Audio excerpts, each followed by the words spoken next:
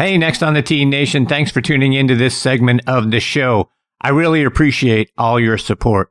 If you're enjoying the show, please go online to podcastmagazine.com and vote for us in their Hot 50 list. You'll see a tab to vote right there on their homepage. Stay up to date with our guest schedule by going online to nextonthetee.net. I really appreciate you. Enjoy the segment. Okay, now back in Next on the Tee with me is top 100 instructor Jonathan Yarwood. Let me remind you about Jonathan's background. He spent 10 years as an elite golf coach at the David Ledbetter Golf Academy, followed by a year as the director of instruction at the Ritz-Carlton in Sarasota, Florida. He then became the director of instruction at the Concession Club designed by Tony Jacklin and Jack Nicklaus. He was recruited then to head up a new golf initiative at Loughborough University to create a state-of-the-art biomechanics service. He founded his own golf academy in 2007. He was voted a UK PGA Master Professional in 2011. He was also voted a top 20 teacher under 40 in 2006 and ranked in the best teachers in the state of Florida for over 10 years. He then moved over to South Carolina and ranked as a top instructor there by Golf Digest back in 2017. He coached Michael Campbell to the 2005 U.S. Open Championship. And folks, the amount of daily free content that Jonathan puts out over social media is absolutely amazing. And I'm very excited to have him back with me again today here on Next on the Tee. Hey, Jonathan, thanks for coming back on the show. Thanks, Chris. I appreciate being on. Geez, I sound old with all those places I've been and things I've done. That is for sure. It's been a long and checkered career.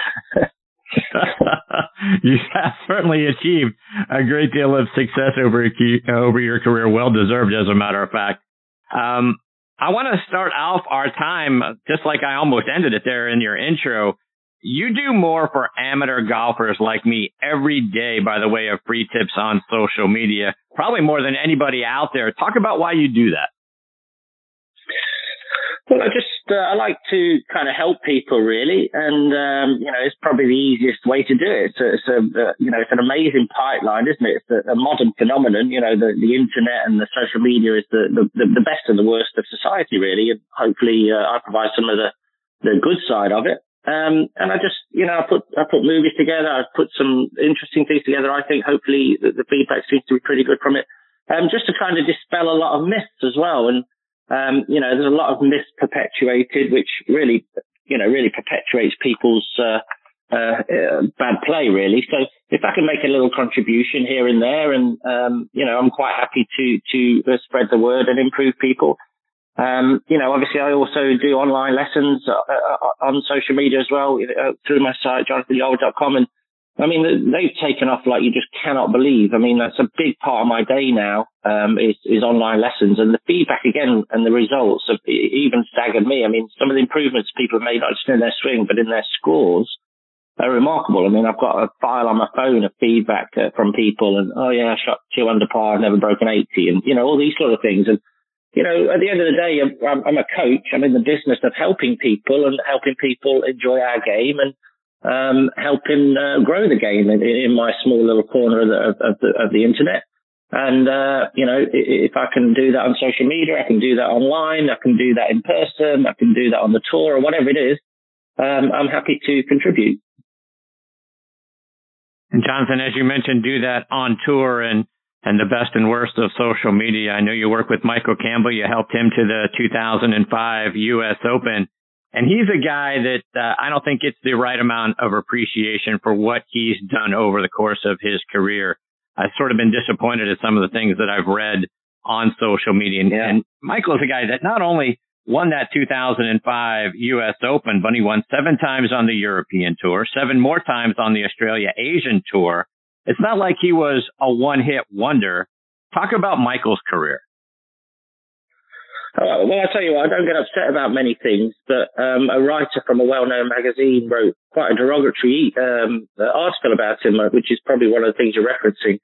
And I was really annoyed at that. You can't, number one, you can't fluke a major, okay? It's impossible. You might be hanging out in the background a little bit and come in from the background, but you still won it. You still hung around. You still played great golf to be there. It's so naive of the writer and the critics to kind of look at a major like it's, you know, they're playing their local, you know, monthly competition or something. I mean, the demands of a major are absolutely incredible. You literally can't fluke it. When someone wins it, you know, they either have one reaction or the other, and they can either deal with it or they can't, which is why you've got a history of players like Michael who kind of couldn't really deal with it when you look at it. And there's a history of players who kick on. But if you actually watch how he played in that tournament, I mean, he faced Tiger down in his prime, not like a waning Tiger, in his prime. That was in an era I spent a lot of time on tour. And he literally had a presence about him, Tiger. And literally the players were almost frightened of him. It was palpable when he came near the range. And people just used to watch him. I mean, he won Pebble Beach by like 19 under par or so. He won it like by 20 shots, not long before. It was a dominant force. And, you know, I remember on the 15th hole of the last round there, which is probably the most significant shot I think Michael's ever played. I coached him for 15 years. You know, he stood over a shot, 6-iron, and there's a massive Tiger roar ahead.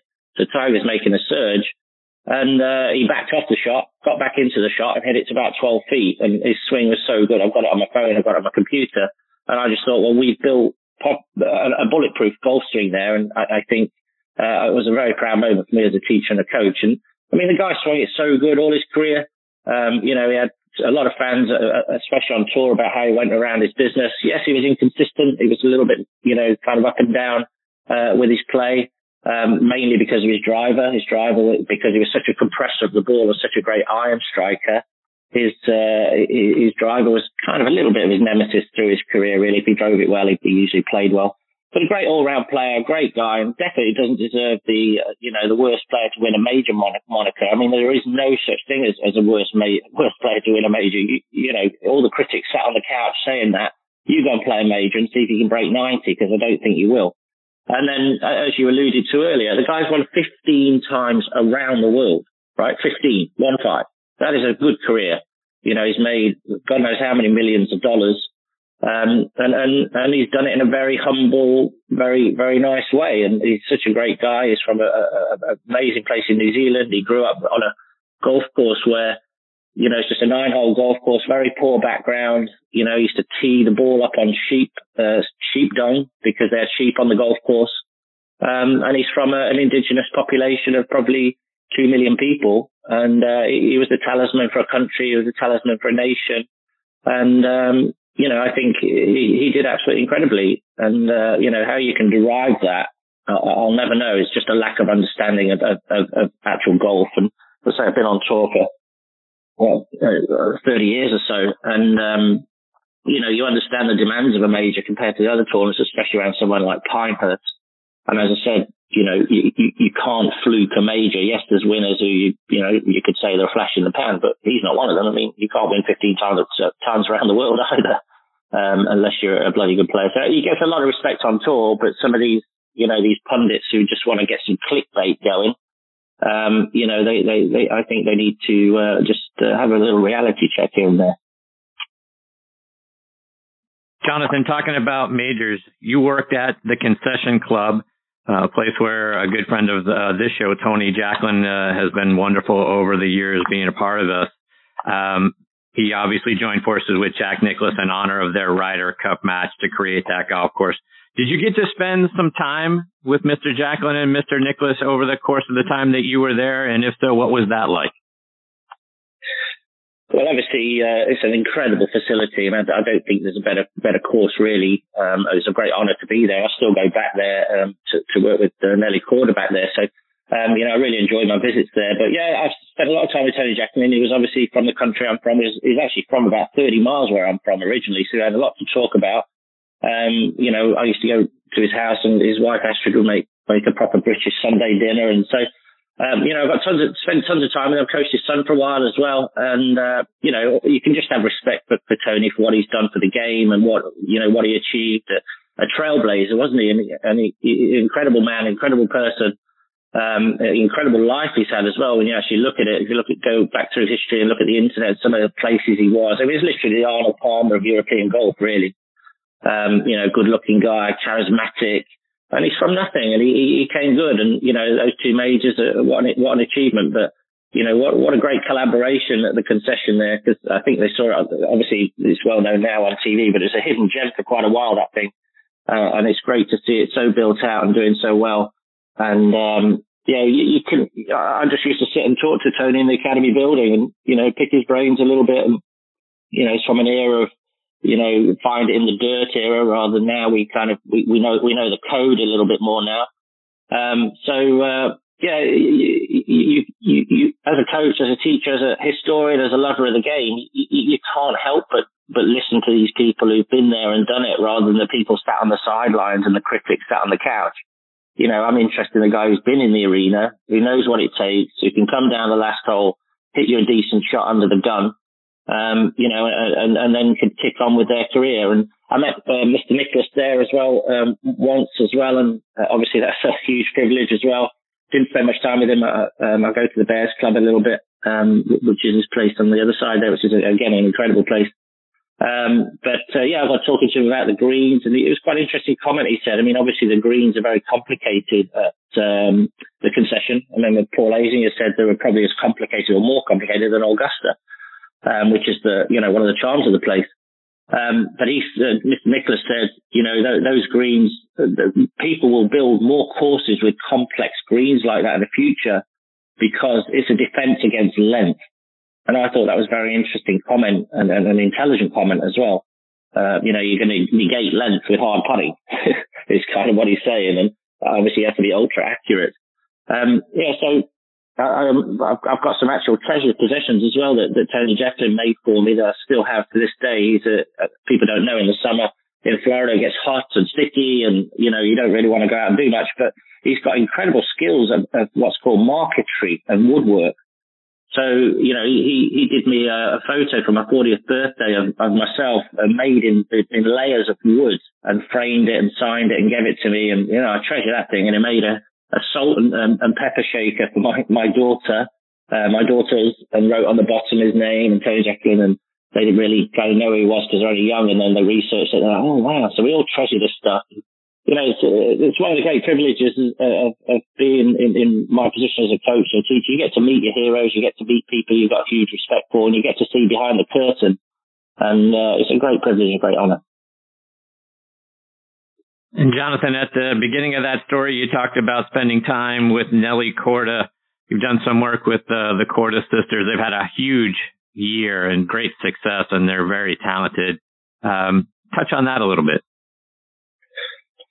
Yeah, I've been helping both of them for a while now, and I'm just a consultant really. They're incredibly talented, you should say. I kind of help them out in various ways.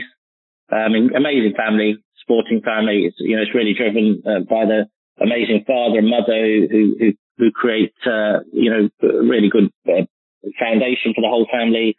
And they're probably the most successful family, sporting family I can think of, really. And great girls, amazing ability, and it's been great to be a very small part of their success this year, and I hope they can continue to do so. And Jonathan, getting back to Tony Jacklin, and he was obviously a very successful captain of the European Ryder Cup team. Prior to him, I mean, the U.S. was regularly dominant in the Ryder Cup, winning margins like 18.5 to 9.5, 17 to 11.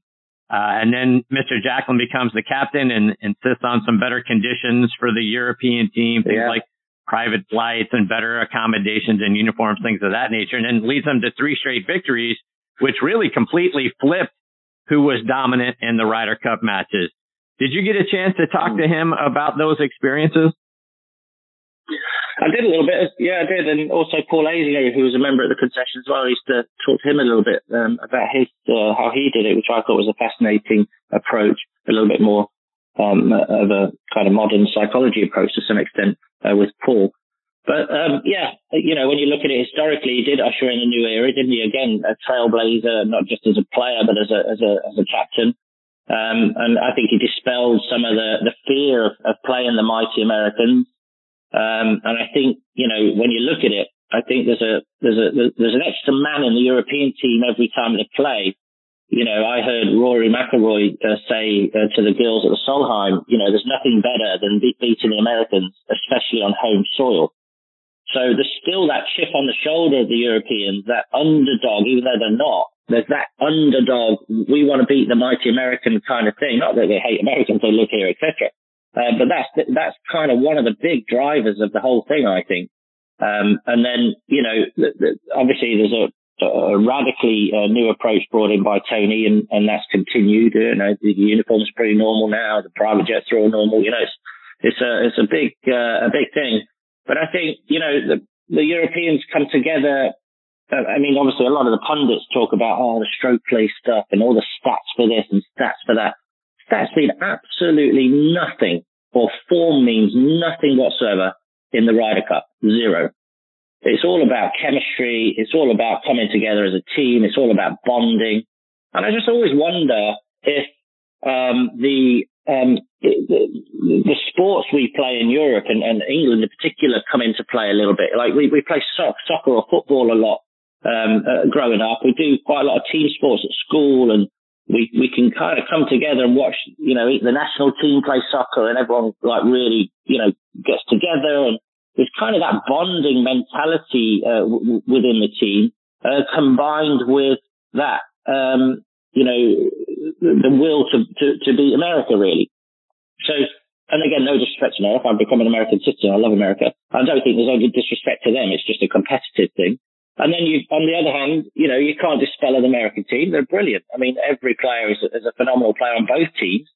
But I think it's just a matter of, maybe the American players might be a little bit more corporate. They might be a little bit more individualized because of the mentality they have to have on that tour. I don't know. I think it's a cultural thing at the end of the day is the difference. Doesn't mean either team can't win. They can. Of course they can. But it's all about the captains getting them together, pairing them properly. It's all about, there's a bit of science behind the pairings of both captains. Now, I just read this morning that Thomas Bjorn's employed some stat guys to look at who goes best with which person on which course and blah, blah, blah. So there's a modern approach on both ends. There's no stone unturned. And it's just going to be a great competition. And I just hope it's played in a great spirit. I just reposted something on Twitter where Rory McIlroy holds a massive putt on top of Patrick Reed and then goes absolutely ballistic. And then Patrick Reed holds the putt straight on top of him and goes even more ballistic. But then Rory waits him at the side of the green, gives him a little fist pump and pats him on the back. That's the sort of spirit we want. It doesn't want to go back to like the War on the Shore days, which I thought there was no winners in that one. So I think, I hope it's played in a great spirit. I hope, I can pull for both sides really because I'm a US citizen and obviously born in Britain, so I can't really lose. But I hope, again, the game of golf is the winner. Like with the Solheim Cup, the game of golf was the winner, and that's what it's all about, really. I think it's going to be a spectacle. I think it's going to be very interesting who's paired with who. I think it's going to be very interesting for who reacts well and who doesn't. And hopefully, again, it's played in the spirit it should be played in. Jonathan, I want to expand on one of the things that you mentioned along the way in that answer. The players on tour are like a one-person corporation, if you will. They're a business. For the majority of the year, it's sort of all about them and how they play. Obviously, they have coaches and teams around them, but it's really they are all the focus. And then for 1 week out of the year for the U.S., because we play the President's Cup and then the Ryder Cup and every other year for the European team, it becomes about team and not about me. Is that a transition? And you mentioned how a lot of the folks on the European teams and whatnot are more looking towards team events, and it's all about country team and with soccer and some of the other things. But is that something that you think the U.S. players struggle a little bit more with? Is the transition from being all about I and me for the majority of the year to 1 week out of the year it becomes about team, and we're just not quite as good at it as the European team is? Well, possibly. You could kind of say that maybe, but I think maybe it's the actual format of the game. When you look at it, it's match play. In England and Europe, we play tons of match play growing up. A lot of the major amateur championships are match play. So it might be the match play format. They used to be, having the single mentality. I mean, when you look at it, there's a lot of points in the foursome. There's a lot of points in the four balls. It's not just about singles, is it? And, that's a skill and an art. And if you're only playing it every now and then, there might be a bit of a lottery how it's going to come together. So I don't know, maybe that's part of the equation. Maybe the format's part of the equation. But again, don't rule out that America are going to do poorly, because they're not. It's like we're writing them off. They're not. Anyone can win this. I mean, it's going to be a fun event, and they're both as capable as each other. And I don't, maybe the Team KS3 could be great. We heard the comment from Brooks in Golf Digest there, which either is going to help them or it's going to hurt them. You don't know. They might react to it, and he might react to it and go, guys, that's out of context. Let's go. So, you can't really believe everything you read in the media. And, it might spur them on. It might push them forward. I don't know, but I think it's definitely something to do with the format that you either take to it or you don't, and you flow with it or you don't. And also, you make a great point there, I thought, that the American side, they play basically every year a team event, and so they've got to play against the rest of the world. And so, to me, that's a lot of, having to get the rah going. It's hard. Maybe if it's every 2 years, it's more of a big deal. You've got more fuel in the fire. If let's say, if they didn't play the President's Cup and they only play the Ryder Cup every couple of years like Europe, that would be, you could say, possibly a fairer contest, wouldn't it? You'd get more up for it, I'd have thought.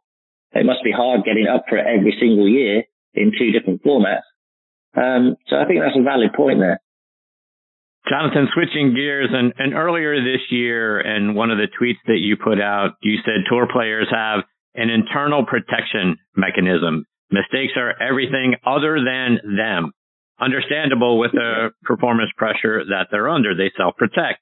Talk about what you mean by that, and is that something we should all do, as opposed to the negative self-talk that we do to ourselves when we're out there playing around?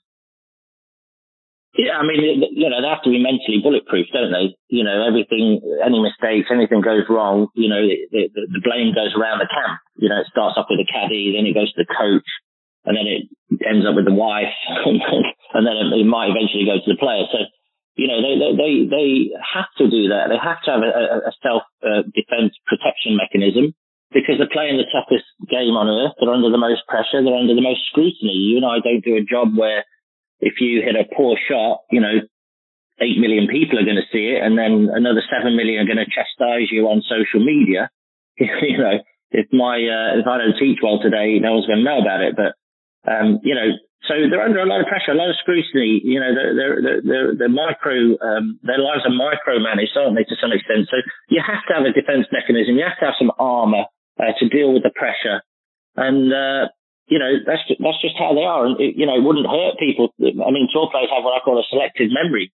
So, they don't remember certain shots that are poor, but they remember all the good ones. And that's not a bad trait to have for a lot of, amateur players. You can say, hey, I'm just going to go out there and be more robust and think more positive and, get in my little bubble and, get into my routine. And, if I hit a poor one, I'm just going to forget it and move on, because you can't change it. So, yeah, you can adopt some of those things, but, I just think a lot of it is a protection mechanism against everything that's going on around them. And I respect any single person that plays any sport for a living, especially golf. Golf's the most demanding and challenging of them all. The credit goes to anyone in the arena, in my view, not the cold and timid souls who know neither victory nor defeat. So, I think it's important that you always respect them. But, they do live in a kind of yes world as well, again, understandably. I remember a joke someone once told me, they said, how many tour players does it take to change a light bulb? And the answer was one, because the whole world revolves around them. So, that's kind of how it is, because they are the star of the show, as you say. All I've ever been is a bit part player, and very happy with that role. As I say, I don't publicize a lot of people I work with anymore, and I'm happy with that too. They're the stars. They're the people that do it. They're the people who are in the arena. They're the people who live and die by the sword. But back to your original point, they have to have a defense mechanism mentally to deal with it all, I think. And Jonathan, you put a tweet out yesterday, speaking of great legends of the game, about Lee Trevino and wishing you could have seen him play in his prime. He is such an amazing talent. Talk about what was so special to you about Lee Trevino. Well, I study a lot of the old swings, and, I remember in that era, I used to watch Lee Trevino on TV. He used to play the British Open. I used to watch it on TV. And, they used to mock his swing. And, since I've studied science of golf, I use force plates, I use TrackMan, I use high-speed video, I use a lot of fact and evidence stuff, and I studied a lot of the physics of the game as well as the art side. I figured that a lot of what Lee Trevino did and does is so biomechanically pure, it's unbelievable, like off the scale. If you could have measured him in his prime, he would be like the talisman for what he should be doing. He's got the most amazing side bend going back. He's got it shallow coming down.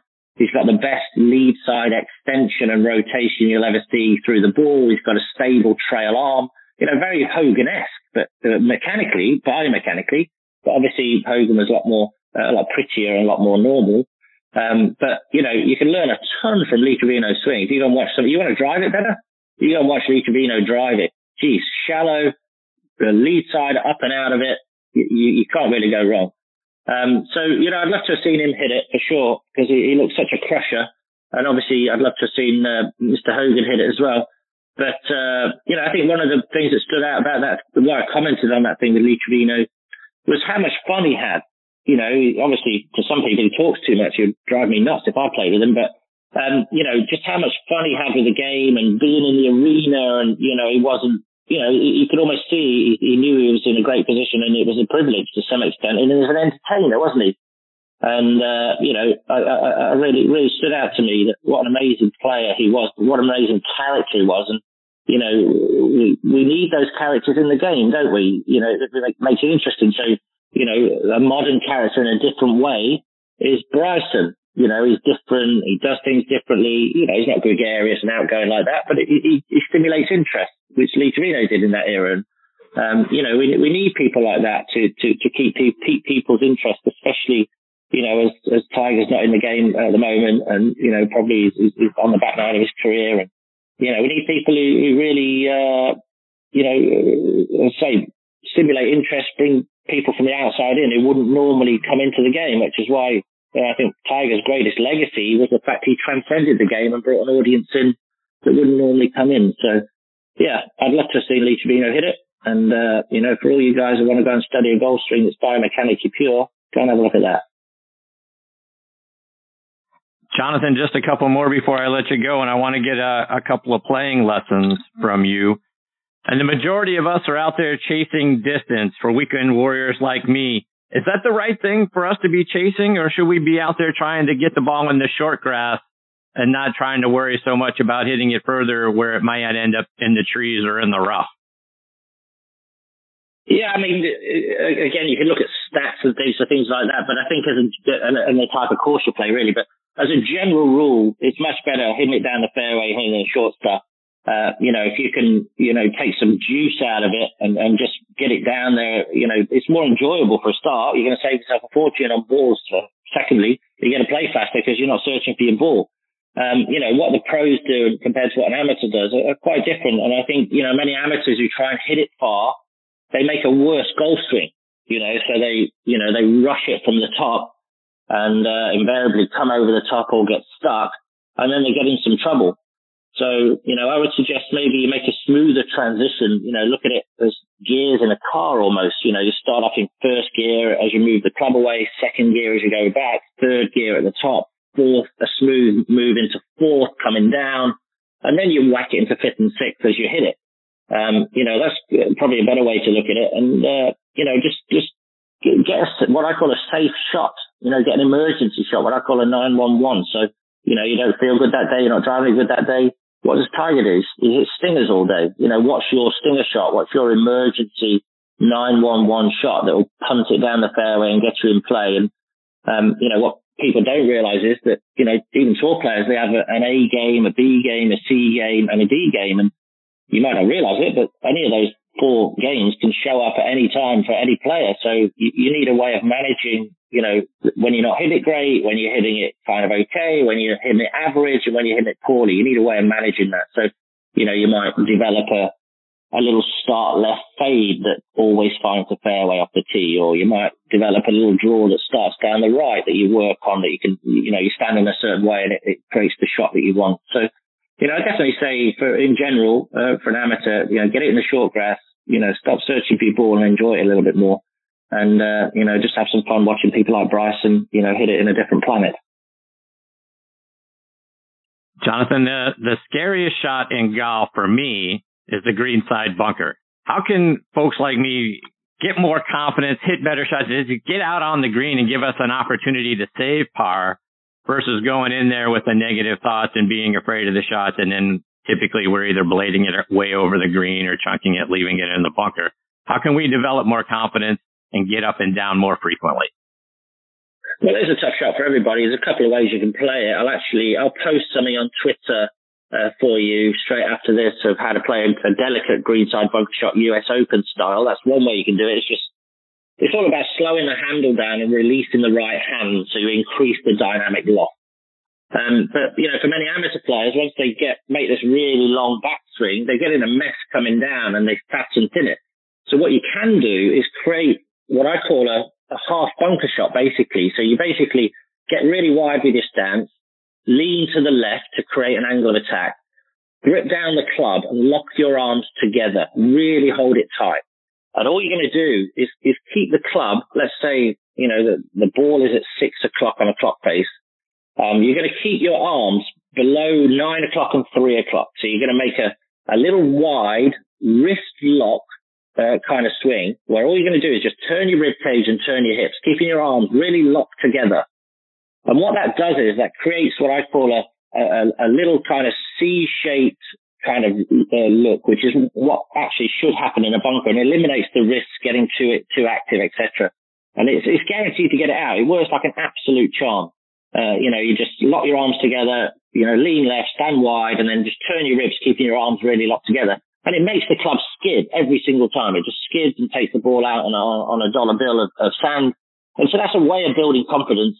And then you can get, then once you've got that confidence, you've got the idea, then you can start gently letting the wrist hinge on the way back and then letting the right hand release on the way through. But I'll post how they do the US Open after this, and you can check it out, and I'll tag you on it, and the people can go and look at that. I appreciate that very much. Thank you, Jonathan. Before I let you go, my friend, remind our listeners how they can see your content every day out there on social media, and also stay up to date with your website as well. Yes, all under my name, JonathanYarwood.com, JONATHAN, Yarwood, YARWOOD, JonathanYarwood.com. It's my website. You can get lessons there. I teach people literally all over the world, 53 countries or something I think I've done now, but so you can get some online coaching there. Works really well. And then all my social media is at Jonathan Yarwood.